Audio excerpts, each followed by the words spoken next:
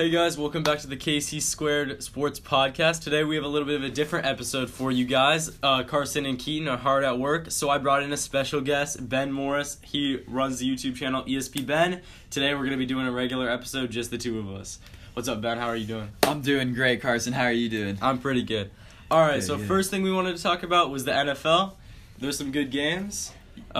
Patriots versus Browns, what'd you think? Yes, well, I thought it was very interesting. Going into the week, Jarvis Landry guarantees a victory against the Patriots. Not even being hopeful about it or anything. He's guaranteeing it.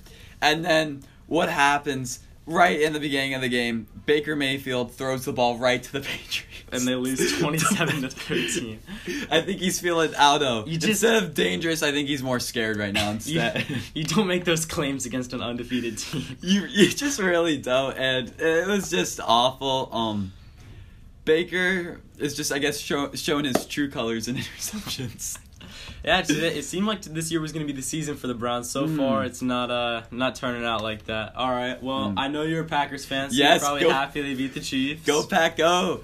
How you feeling about the season so far? I'm feeling really good. They actually surprised me this season. They are doing a lot better than I actually thought they were going to do. I have to be honest. 7-1 at the halfway point of the season. Sign me up. That it's really great. The offense is now, we're finding out, starting to click. Rodgers is putting himself in the MVP conversation in my eyes. Well, yeah, now Mahomes is out, so he's room to work. Yes, and what's really interesting is what's been a big conversation about the Packers losing Jordy Nelson, Randall Cobb, all that. It's starting to really be a real connection with Aaron to Aaron. Yeah. Which is really interesting. So it's the running back that's actually really had that special connection with Aaron Rodgers. Defense has improved. I know there's still holes with it, especially in the run defense. Yeah. But it has improved. So as long as it can keep improving. Speaking of defense, the Panthers had none. Lost to the 49ers 51-13. 49ers are the other undefeated team. Mm-hmm. That game, I mean, Tevin Coleman 4 touchdowns, and the Panthers don't even have the worst defense, which I think goes to show just how good the 49ers are this year. Yes. We have another section coming up with top 5 teams, and a great transition, Carson, for me. But my number one team is the 49ers. Yeah, I agree as well. My number one team's the 49ers as well. What they do on defense is amazing. Their run game is great. Jimmy G, sure, he needs to improve a little bit, but I think that can come. And also, I would put them in front of the Patriots because the 49ers have had harder competition than the Patriots. I think it's an interesting discussion, but when you really look at it, I do think that the Patriots' schedule has been much easier. They just haven't been tested as much, and both teams are good, but, I mean, the 49ers... 51 points against the Panthers. The Panthers aren't the best team, but it's when insane. They put up performances like that, and especially because they're a run-leaning team, so to put up 51 points when you run the ball, I think that's actually incredible. Which brings, we both had Patriots as number 2. Yes, both had Packers at number 3. Yes. And surprising season, but they're at 7-1 right now, leading the NFC North. So. They are looking in a hard NFC North this year too. And then the Saints are one of the biggest. They were expected to be Super Bowl contenders, lost Drew Brees, and are still Super Bowl contenders. He just got back, and they're 7-1. Yes, which is incredible. Yes, Teddy Bridgewater didn't even lose any games when he starts. So it's going to be an interesting debate, I feel like, when the Saints season ends. Rather, Brees will retire or Bridgewater is their starting quarterback. If not, I believe Bridgewater is going to start somewhere else because he's proved he's a starter. He went 5-0 in the time that he was gone, and he's eligible to make $20 million to $30 million because of that next year. So he's shown that he can still be like an NFL quarterback even after the terrible leg injury. I'm so happy you recovered off that. That's great. And keeping together, we both had Ravens at 5. So our top 5 was exactly identical. Kind of eliminates the point of this segment, but I mean, when you have these 5 teams that we both know are good, it really shows. Everyone said Lamar Jackson was going to be a running back, yet he's shown his skills off as a quarterback. He has shown he can throw. He's shown he can do both, and that's what I really like about him. I think it's going to be really interesting. Sunday night, everyone's watching. They host the Patriots.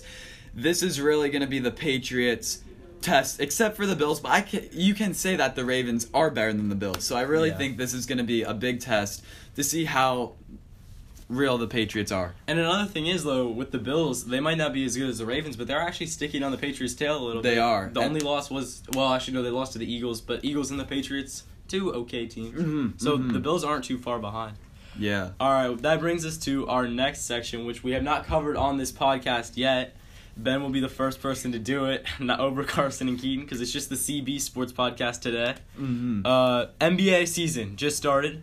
Warriors go 1-2 out the gate. Do you think there's going to be some problems, or do you think they'll straighten it out? I'm one that thinks they will strain it out. I'm not concerned on Golden State. That being said, do I think they will go to the NBA Finals? No, I do not. I do think that they will be a 6th seed in the West, and I believe that they can make the first round and make it a really good series. I think if they had Klay Thompson, at least second round, but I think they can straighten out, get to the playoffs, and Steph and Draymond will show more of the leadership. I think it's just right now they have a bunch of new team, a lot of young players. Oh yeah, for sure. A lot of most of their players except for Draymond and Steph are all 25 or under. So a young team basically. It's a really young team. Draymond already came out with one of his iconic quotes saying that we suck. So yes. You know that they're at least trying to get it turned around. Mm-hmm. All right, so based off the offseason, we have now, because of offseason trades and offseason free agency, I would say we have one of the most complete, balanced leagues in recent history, because there's no overpowered teams. Yes. There's like at least 7 teams with a good 1-2 combo. There's LeBron, Anthony Davis, Kevin Durant, Kyrie Irving, Russell Westbrook, James Harden, Steph Curry, and Klay Thompson, and Damian Lillard, CJ McCollum. Out of those 5 1-2 combos in the NBA, which do you think will be the most successful, and which is your favorite? If we're going complete, I gotta go with LeBron and Anthony Davis. I think that is just an amazing combo. They both their games, I think, are similar to each other, so they base it off each other a lot, and it's in this big market, LA. So I think that's where it is. I think you can say Kawhi, Paul, George, that could even be right behind them. I forgot to put that one on. Yeah, that's a big one. We gotta see how Paul George recovers from the shoulder surgery, but I would say LeBron and AD is my favorite just because their games are so similar and they will complement each other through the regular season and the playoffs. If it was just regular season, I'd go Westbrook Harden. Yeah, I'm actually gonna go Westbrook Harden because both they have experience as teammates together. That is now true. They're on a different team with the Rockets, and the best thing is they're both considered more ball hoggish players. So I'm excited to see some games this year where the Rockets put up 120 and they combined have 100 of those 120 points. I think it'll be a funny year, but I think that them two will carry the team. I don't think they'll go to the finals. I think they'll make at least the second round, but I think that they are maybe the most interesting 1-2 combo. I am very interested about it, and that's very possible about them combining for 100 of the 120. Yeah, okay. So that brings us to an interesting topic that's also been debated over the offseason, which is which team do you think is better in LA, the Clippers or the Lakers? I've gone back and forth about this for so long. If you ask me now, I am going to go with the Lakers, just because I also feel like the Lakers have more of a complete team than the Clippers. In my eyes, unlike others, I think there are some holes to the Clippers. I think they invested so much into Kawhi and Paul, where the other parts of the team, Patrick Beverley plays great defense, but what's he going to supply on offense? Exactly. I think that's one of the considerations, I would say, where I put the Lakers over them.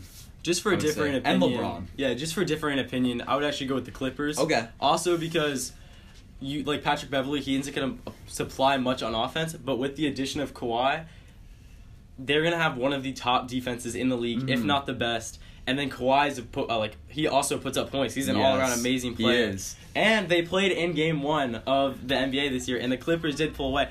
It's the first game of the NBA season. It doesn't matter. The Lakers were up for most of that game, but the Clippers did come away with it, so I feel like they deserve some points for that. But it's true, and it's not looking good for my case because this happened without Paul George for the Clippers. Exactly. So this does not look good. He still has to come back. But I could. There's an argument made both ways here, and it could be interesting if two of the best teams are both in LA. I would love to see this as the Western Conference Finals. That would be an amazing Western Conference. It really would. I would look because it really could go either way. All right, so I can't speak, but everyone who listens to the podcast knows that I like to throw in a little MLB, even though Carson and Keaton normally don't like to let me do it. I admire that. But Game 7 of the World Series, so this is it tonight. It hasn't come on yet, but right now Nationals and Houston Astros tied 3-3. It's been an extremely interesting World Series. Home field advantage has almost been non-existent. It's not a factor. Only one of the games has the away team won, which was just this most recent Game 6. Yeah. So it'll be interesting. It's in Houston tonight. It will be a very good game, and it should be... I just wanted to throw it out there. We can't really talk about it because it hasn't ended yet, but it should be a great finish to a great MLB season, and more people should watch the MLB because it's a great league, but people don't want to watch it for some reason. All right, so we should have mentioned this in the beginning because that's normally when we do it, but we didn't actually talk about LBHS sports. We got to. Let's do that. We have to talk about LBHS. So LBHS football beat Evans 30-20, down 15 to 20 at half. They were. It wasn't looking good for them. How do you feel if we were? Do you think that if we made the playoffs, we would win a game or no? I'm gonna have to go no. I'd love to see us make it. What do you think? I would have to agree.